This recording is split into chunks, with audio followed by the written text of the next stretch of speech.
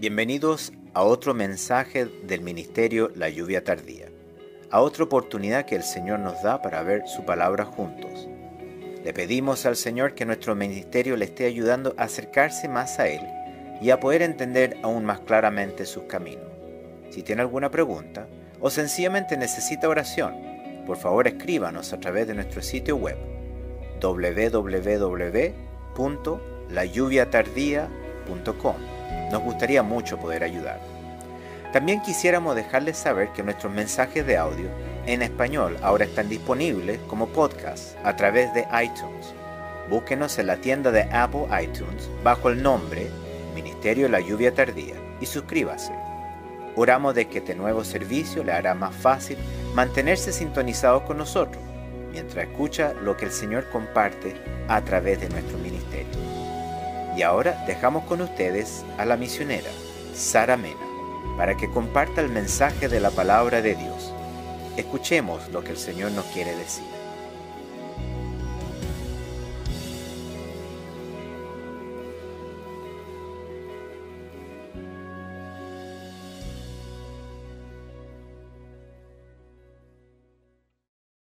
Que el Señor les bendiga. Hoy la palabra nos enseñará acerca de amonestar, alentar y sostener. Este ha sido el deseo que Dios ha expresado en todo tiempo. Por esto mismo que el apóstol Pablo, como buen siervo de Cristo, exhortaba a la iglesia para que en esta exhortación se cumpliera la acción de estos tres verbos, que son tan necesarios en cada vida de todo creyente, en donde se debe glorificar el verbo de Dios. Más todavía ahora en estos tiempos que la palabra amonestación ya no se usa en las iglesias, debido a que ya no hay esa disposición ni el deseo de hacerlo, porque ha entrado a la iglesia el pecado del mundo, el cual vive en la era de la tolerancia, lo cual todos se aceptan como son, no tratando de cambiarse los unos a los otros, ni mucho menos criticarse. Entonces, si este mal ha entrado a la iglesia, ¿quién querrá cumplir esto? Y más todavía cuando el apóstol Pablo exhorta a los hermanos diciéndole: también os rogamos, hermanos, que amonestéis a los ociosos, que alentéis a los de poco ánimo, que sostengáis a los débiles, que seáis pacientes para con todos. Aquí Dios quiere a través de la iglesia que se cumplan estos tres verbos. Empezando cuando dice que amonestéis a los ociosos. Siempre, desde un comienzo el Señor amonestaba a su pueblo, que son sus hijos, sus ovejas, a los cuales Él quiere enseñar, instruir, redarguir y corregir. Y por eso que en los tiempos de Elías, cuando después de haberse encontrado con la viuda pobre, sola con su hijo, la cual le dio lo único que tenía para ella y para su hijo, una torta pequeña, y Dios la bendijo por esto, multiplicándole las provisiones necesarias para que no murieran de hambre. Pero después de estas cosas aconteció que cayó enfermo el hijo de la ama de la casa, y la enfermedad fue tan grave que no quedó en él aliento. Pero al acontecer esto, la viuda se sintió redarguida, y ella dijo a Elías: ¿qué tengo yo contigo, varón de Dios? ¿Has venido a mí para traer a memoria mis iniquidades y para hacer morir a mi hijo? En esto nos damos perfectamente cuenta que las vidas estaban acostumbradas a la amonestación, y más todavía cuando sucedía algo grave. Por eso mismo que el salmista expresa el llamado de Dios a su pueblo cuando dice: oye, pueblo mío, y te amonestaré. Israel, si me oyeres, no habrá en ti Dios ajeno, no te inclinarás a Dios extraño. Yo soy Jehová tu Dios, que te hice subir de la tierra de Egipto. Abre tu boca y yo la llenaré. Pero mi pueblo no oyó mi voz, e Israel no me quiso a mí. Lo dejé por tanto a la dureza de su corazón. Caminaron en sus propios consejos. Oh, si me hubiera oído mi pueblo. Si en mis caminos hubiera andado Israel, En un momento habría yo derribado a sus enemigos y vuelto mi mano contra sus adversarios. Los que aborrecen a Jehová se les habrían sometido, y el tiempo de ellos sería para siempre. Les sustentaría a Dios con lo mejor del trigo, y con miel de la peña les saciaría. Todas estas bendiciones las pierden aquellos que no son amonestados, como también los que no escuchan la amonestación cuando es hecha de parte de Dios. Todos los siervos del Señor tenían y tienen esta responsabilidad ante Dios. Tanto los profetas como los líderes, los jueces, los escribas y todas las autoridades que son el pueblo del Señor deben cumplir con esto, como cuando desampararon la casa de Jehová, el Dios de sus padres, y sirvieron a los símbolos de acera y a las imágenes esculpidas. Entonces la ira de Dios vino sobre Judá y Jerusalén por este pecado, y les envió profetas para que los volviesen a Jehová, los cuales les amonestaron, mas ellos no los escucharon. Esto hay que cumplirlo, resulte o no resulte. Como Esdras, siendo un escriba tan importante en el Antiguo Testamento, en el momento que él oraba ante Dios, reconoce que este ha sido uno de los peores pecados de Israel, porque una y otra vez caían en lo mismo, y Dios los perdonaba y les volvía a dar otra oportunidad, bendiciéndole, dándole ciudades fortificadas, tierras fértiles, heredando casas llenas de todo bien, cisternas hechas, viñas y olivares y muchos árboles frutales. Comían y se saciaban, y se deleitaban en la gran bondad de Dios. Pero ¿qué hicieron en vez de obedecerle y agradecerle todo esto al Señor?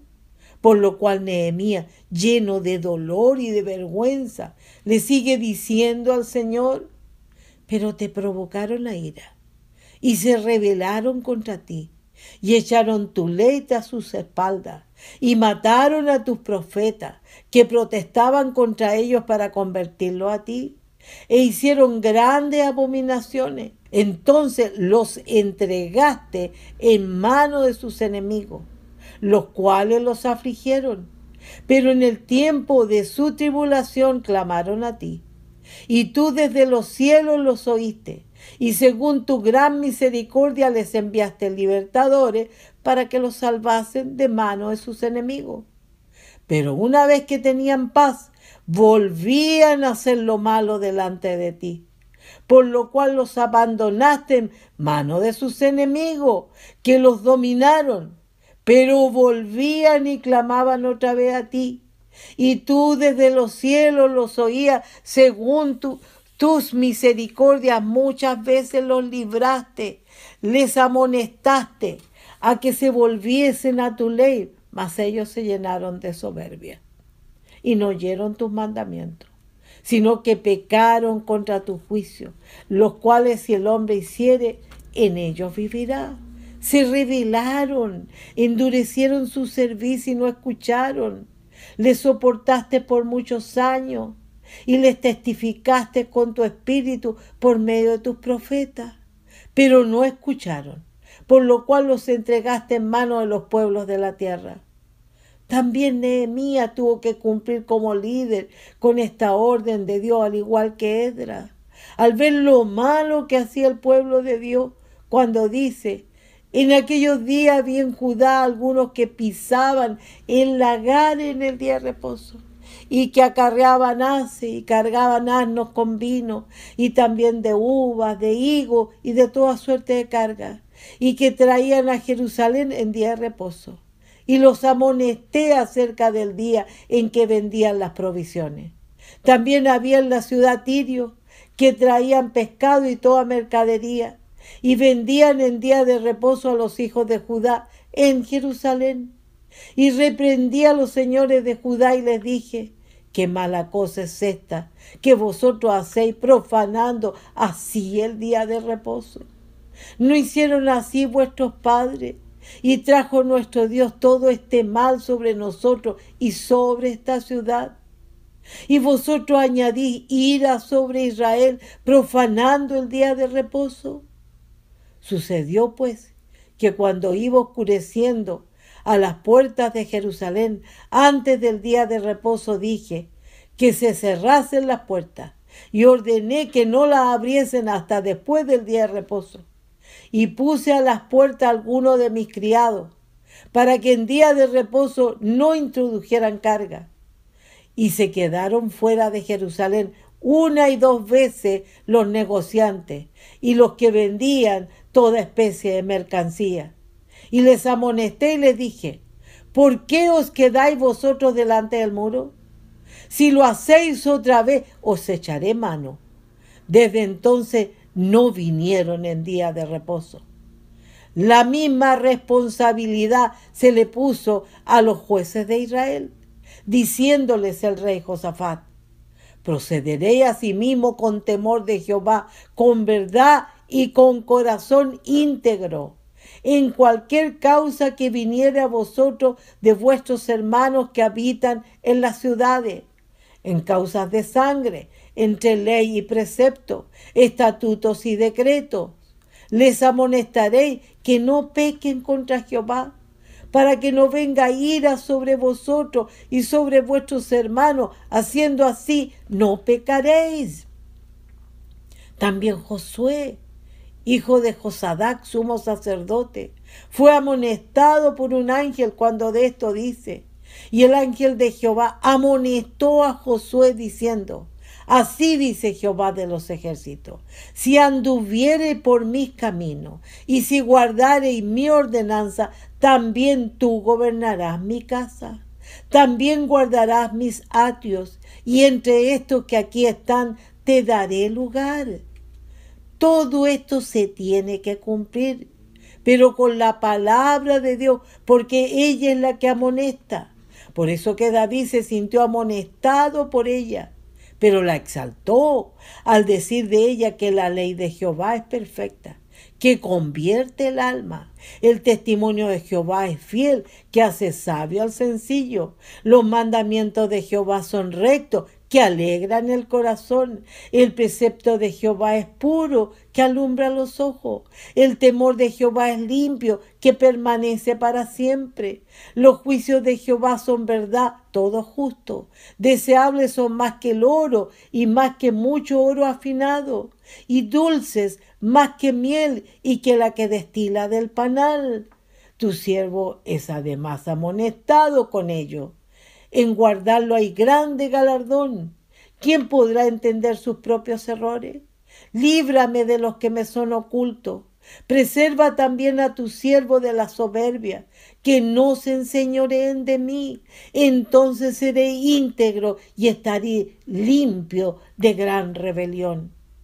Qué bello resulta cuando hay un corazón como el de David. En un corazón así Dios cumple todos sus propósitos. Por eso que la amonestación tiene que ser divina y nunca humana para que haya fruto. Porque ella tiene que venir del cielo. Por algo en la palabra de Dios dice que viene de su reino en el cielo. Por esto que en el Nuevo Testamento el apóstol nos dice a todos: mirad que no desechéis al que habla, porque si no escaparon aquellos que desecharon al que los amonestaba en la tierra, mucho menos nosotros si desecháremos al que amonesta desde los cielos. La voz del cual conmovió entonces la tierra, pero ahora ha prometido diciendo: aún una vez, y conmoveré no solamente la tierra, sino también el cielo. Y esta frase, aún una vez, indica la remoción de las cosas movibles, como cosas hechas para que queden las inconmovibles. Así que, recibiendo nosotros un reino inconmovible, tengamos gratitud y mediante ella sirvamos a Dios agradándole con temor y reverencia, porque nuestro Dios es fuego consumidor. Por esto mismo que en el Antiguo Testamento tenía que cumplirse tal cual como Dios lo mandaba, cuando Dios le ordena a la atalaya diciéndole: Hijo de hombre, yo te he puesto por atalaya a la casa de Israel. Oirás pues tú la palabra de mi boca y los amonestarás de mi parte. Cuando yo dijere al impío: de cierto morirás, y tú no le amonestares, ni le hablares, para que el impío sea percibido de su mal camino, a fin de que viva, el impío morirá por su maldad. Pero su sangre demandaré de tu mano. Pero si tú amonestares al impío, y él no se convirtiere de su impiedad y de su mal camino, él morirá por su maldad, pero tú habrás librado tu alma. Si el justo se apartare de su justicia, e hiciere maldad, y pusiere yo tropiezo delante de él, él morirá. Porque tú no le amonestaste, en su pecado morirá, y su justicia que había hecho no vendrán en memoria, pero su sangre demandaré de tu mano. Pero si al justo amonestares para que no peque, y no pecare, de cierto vivirá, porque fue amonestado, y tú habrás librado tu alma. En todo tiempo esto se debe cumplir. Por algo es una responsabilidad. Y por esto mismo que Pablo amonestó siempre a la iglesia. Y en su discurso de despedida les dice: por tanto, velad, acordándoos que por 3 años, de noche y de día, no he cesado de amonestar con lágrimas a cada uno. Pero en todo esto, lo más importante es cumplir como el Señor lo indica, a través del apóstol, cuando de esto le dice a la iglesia: pero estoy seguro de vosotros, hermanos míos, de que vosotros mismos estáis llenos de bondad, llenos de todo conocimiento, de tal manera que podéis amonestaros los unos a los otros, usando como ejemplo los errores de Israel, para no caer en lo mismo. Por eso dice de ellos: y estas cosas les acontecieron como ejemplo, y están escritas para amonestarnos a nosotros, a quienes han alcanzado los fines de los siglos.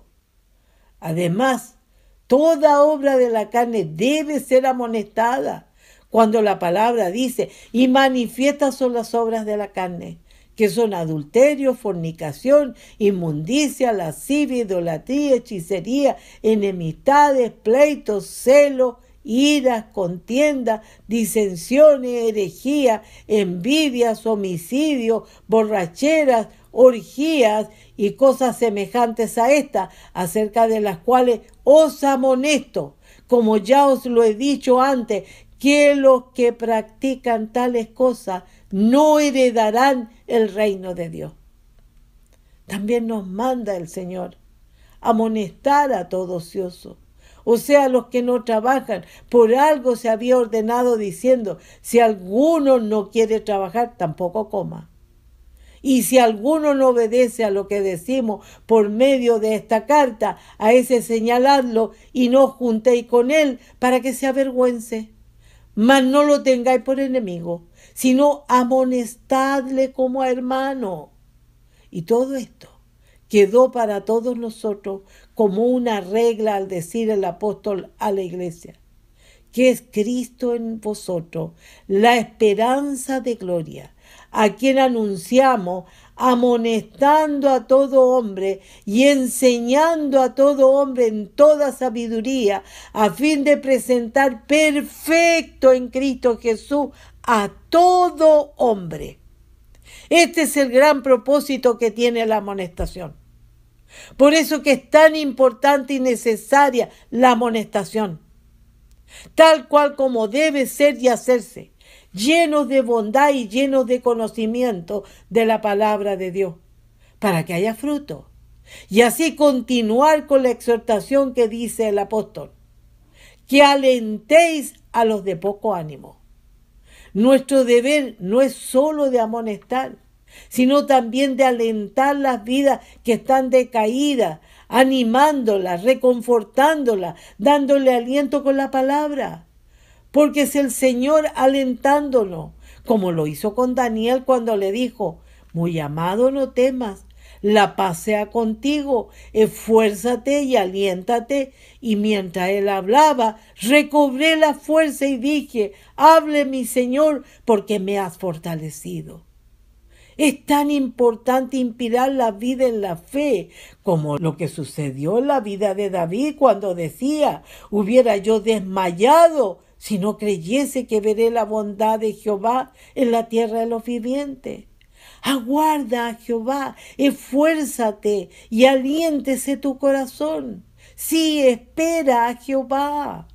Debemos alentarnos los unos a los otros en todo tiempo, con fe, también con la venida del Señor, con esa esperanza en Él. Por eso recordemos las palabras del apóstol cuando dijo: tampoco queremos, hermanos, que ignoréis acerca de los que duermen, para que no os entristezcáis como los otros, que no tienen esperanza.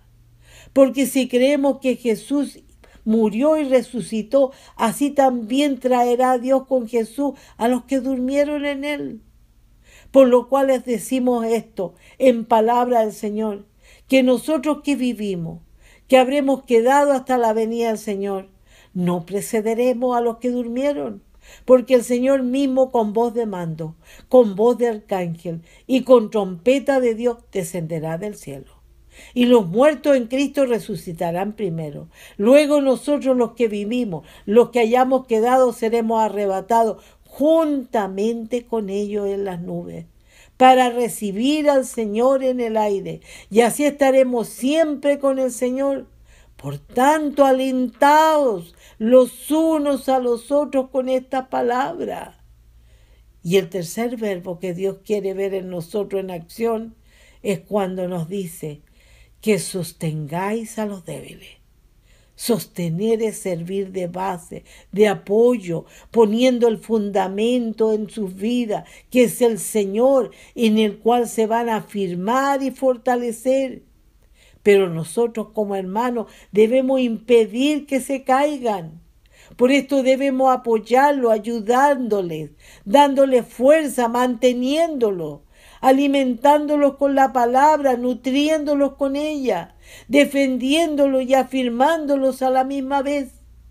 Debemos continuar al seguir trabajando sus vidas para que puedan resistir. Y todo esto es lo que significa sostener a los débiles, para que aunque sean débiles, sean justos, porque los brazos de los impíos serán quebrantados, mas el que sostiene a los justos es Jehová.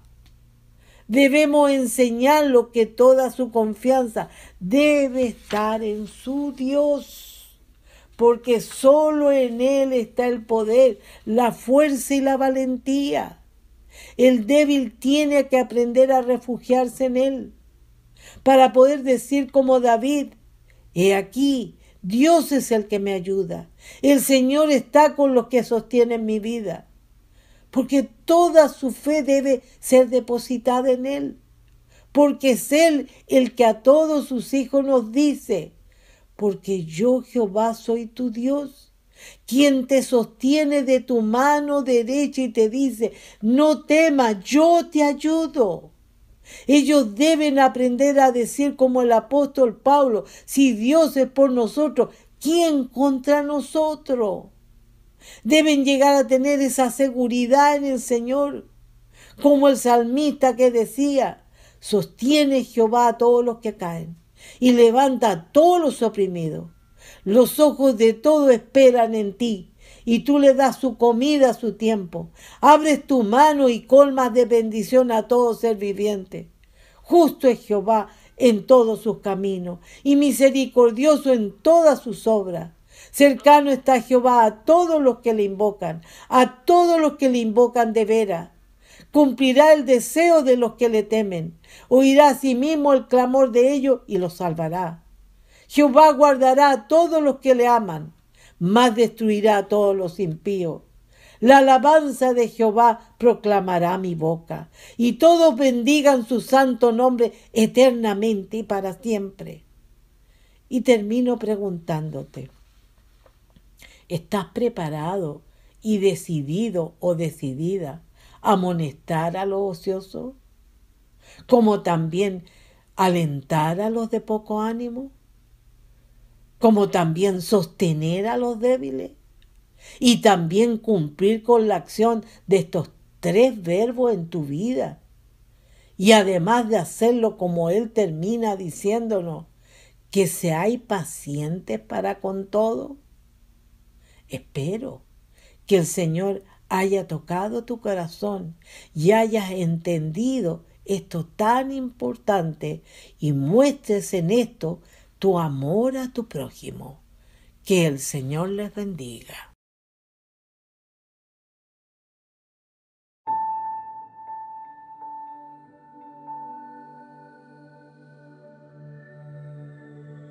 Por favor, únase de nuevo con nosotros la próxima vez para continuar viendo la palabra de Dios juntos. Por favor, escríbanos a nuestro sitio web si tiene alguna pregunta o necesita oración. Nuestra dirección nuevamente es www.layuviatardía.com. El Ministerio La Lluvia Tardía es un ministerio financieramente autosuficiente, dedicado a compartir a Jesucristo y su verdad con todo el mundo. El Señor está cerca. Que Dios le bendiga.